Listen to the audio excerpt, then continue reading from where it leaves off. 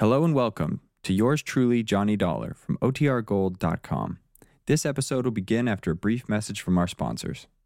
From Hollywood, it's time now for... Johnny Dollar. Hello? Hello? Hello?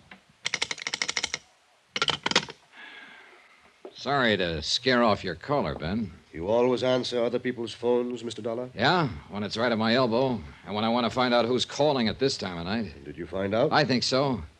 I know of only one person in the township who'd probably hang up when they heard my voice. And who you reckon that'd be, Mr. Dollar? Millie Wells, Jed. Who else? I think you'd better leave Millie out of this if you don't mind. I can understand your concern, Ben, but I'm afraid I can't go along with it. Your wife has been murdered. Gossip around town says you and Millie have been interested in each other.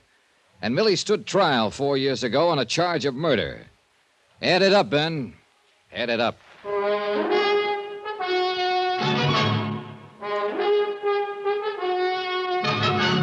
Tonight and every weekday night, Bob Bailey in the transcribed adventures of the man with the action-packed expense account, America's fabulous freelance insurance investigator. Yours truly, Johnny Dollar.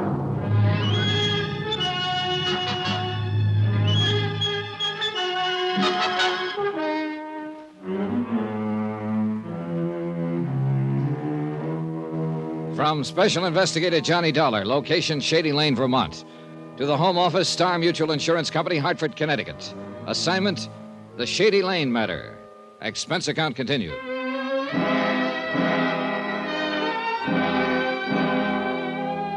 It was a messy case, hard to move around in. A small community, and everybody in it was a neighbor or friend of everybody else. Except, of course, the unknown person who'd murdered Ellen, Ben Bates' invalid wife. But the ties were close. Ellen, it turned out, was the niece of Constable Jed Bramler. And Sarah Preeny, next-door neighbor, had accused Ben of carrying on with waitress Millie Wells, who was a good friend of Constable Bramler. And Sarah Preeny's husband had helped Ben out of a jam by loaning him $7,500 on a worthless farm. Yeah, it was sticky and tight and uncomfortable. Touch one domino and you moved all of them. But the key to the game, I was still convinced, was Ben Bates himself. Yeah, you're wrong, Mr. Dollar. I've known Ben here for more years than I care to think about. Murder just ain't in his nature. Mr. Bramler, I think you're just too close to this case to keep a perspective on it. I know these people, and you don't. Well, that's exactly the point. Ben is your friend. He was married to your niece, so you just can't imagine him committing a murder. It ain't in his nature. Oh, I've never seen a killer yet without at least a few friends who were certain that murder wasn't in his nature. Now listen to me, both of you. It's not a question of my nature. It's a question of fact, and the fact is a plain and simple one. I didn't kill Ellen, Mr. Dollar. A lot of things say different, Ben. And there's nothing at all between me and Millie. If Ellen had lived, I'd have never spoken to her.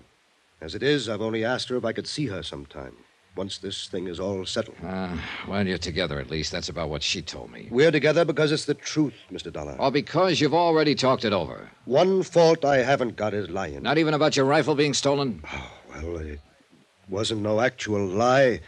When Jed here asked me if I had a squirrel gun, I said no. And like I told you, I didn't then. It had already been stolen. Suppose he'd asked you if you had a squirrel rifle. Well, I reckon I'd have had to fess up to it. Well, we'll never know, of course, for sure. But one thing is sure. After your wife was shot and killed by a gun of that same type, you still didn't report to the constable here that yours had been taken. Well, I explained it to you. How would it have looked if I'd have told him after Ellen was shot that my old squirrel gun had been stolen before? And you didn't report the theft when it happened because Ellen asked you not to. Is that the story? She thought she knew who took it. She wanted a chance to get it back without causing them trouble.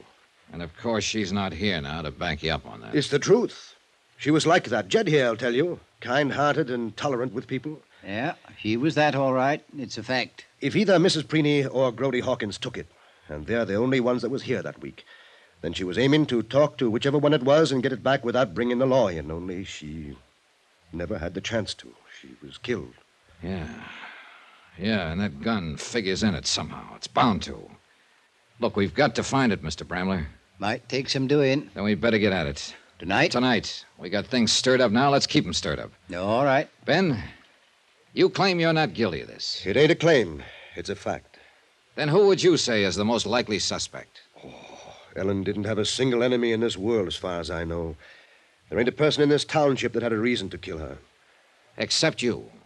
For the money, you mean? For that life insurance policy? It's worth $10,000. And I'm that kind, you think?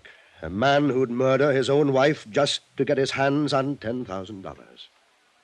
Ben, I don't know. But there's one thing you can count on. I'm going to find out. Constable Bramler and I left Ben alone in his empty farmhouse, drove back into town. The moon was higher now, and the countryside was dappled in black and silver. And it, too, was empty and silent. We alone moved and made noise as we rattled down the winding dirt road through the flint rock valleys between the sleeping elms and maples. Logic still pointed at Ben Bates, but I'd begun to doubt logic a little. Bramler was right. Murder didn't seem to be in Ben's nature. And I wasn't sure now whether he sat there in his silent house alone with guilt or alone with grief.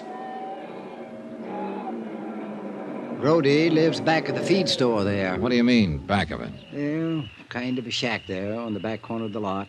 They let him live in it in return for keeping an eye on the store at night. Yeah, quite a choice for a night watchman, a kid who's been up several times for petty theft. Mm-hmm. I reckon it does seem a bit odd. Well, let's go see if he's there. You know, folks around here use a person according to his nature. Grody is pretty reliable at something he's made responsible for. And why do you think he might have stolen that squirrel rifle from Ben Bates' place? He was working for Ben, wasn't he? But just as a hired hand, he wasn't hired specially not to steal.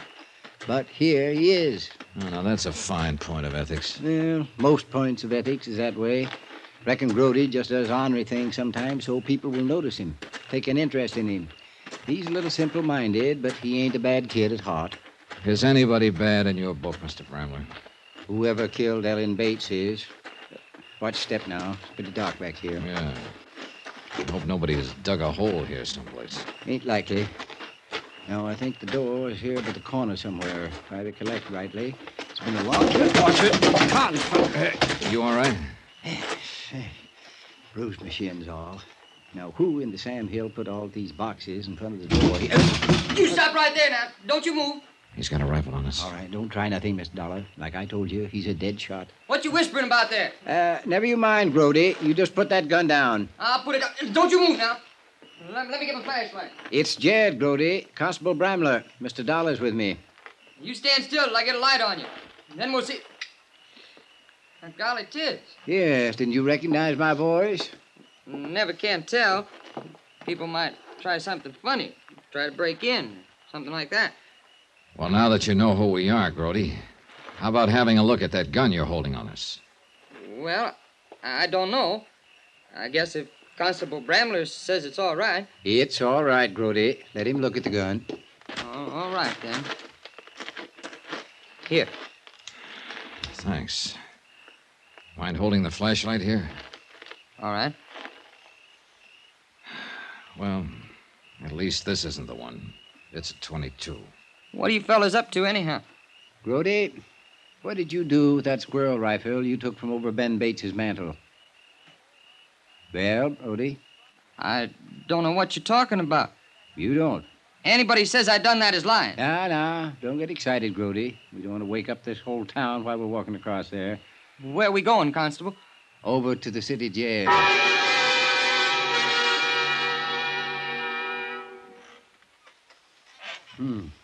Quiet night. Not even a mockingbird singing out there. I wish that bird back in the cell would do some singing. Yeah, he will. Always gets to bothering him after he's in for a while. 30 minutes hasn't bothered him much. He'll talk pretty soon. Provided, of course, he has anything to talk about. I know that boy inside out. Now, whether he stole that gun or not, he's lying about something. I'm going to have to buy some oil one of these days. Doggone chair even gets on my nerves.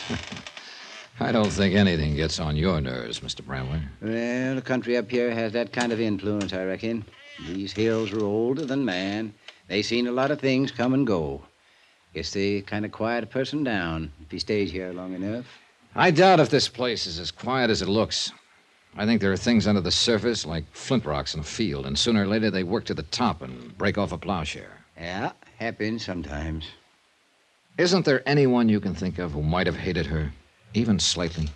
Miss Dollar, If I was to say honestly who I thought was the best-liked person in this whole township, I would have to name my niece, Ellen Bates.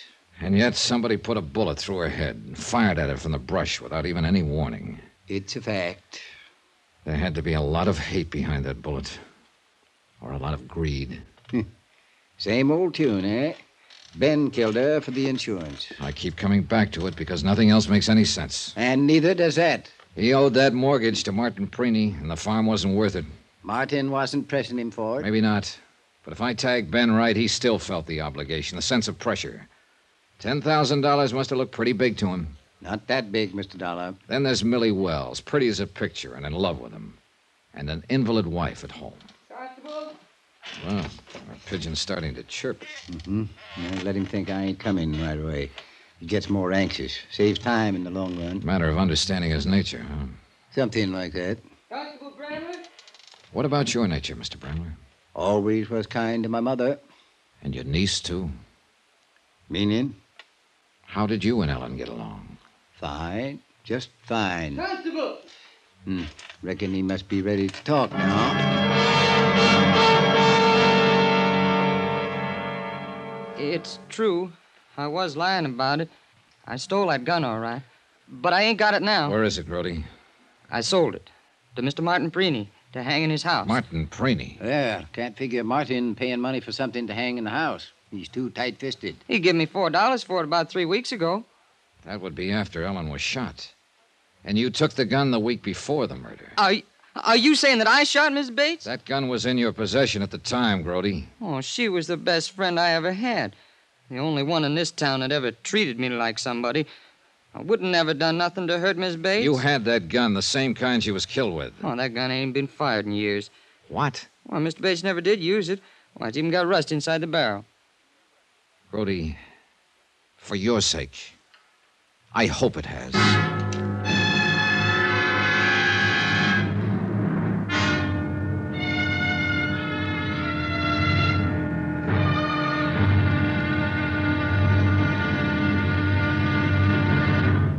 Now, here's our star to tell you about the final intriguing episode of this week's story. Tomorrow, one domino tips, the whole stack tumbles, and the last man falls with a crash. Join us, won't you? Yours truly, Johnny Dollar.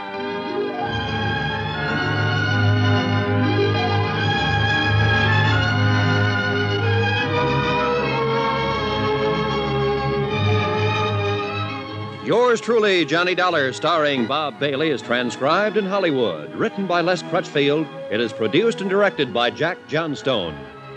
Be sure to join us tomorrow night, same time and station, for the next exciting episode of Yours truly, Johnny Dollar. Roy Rowan speaking.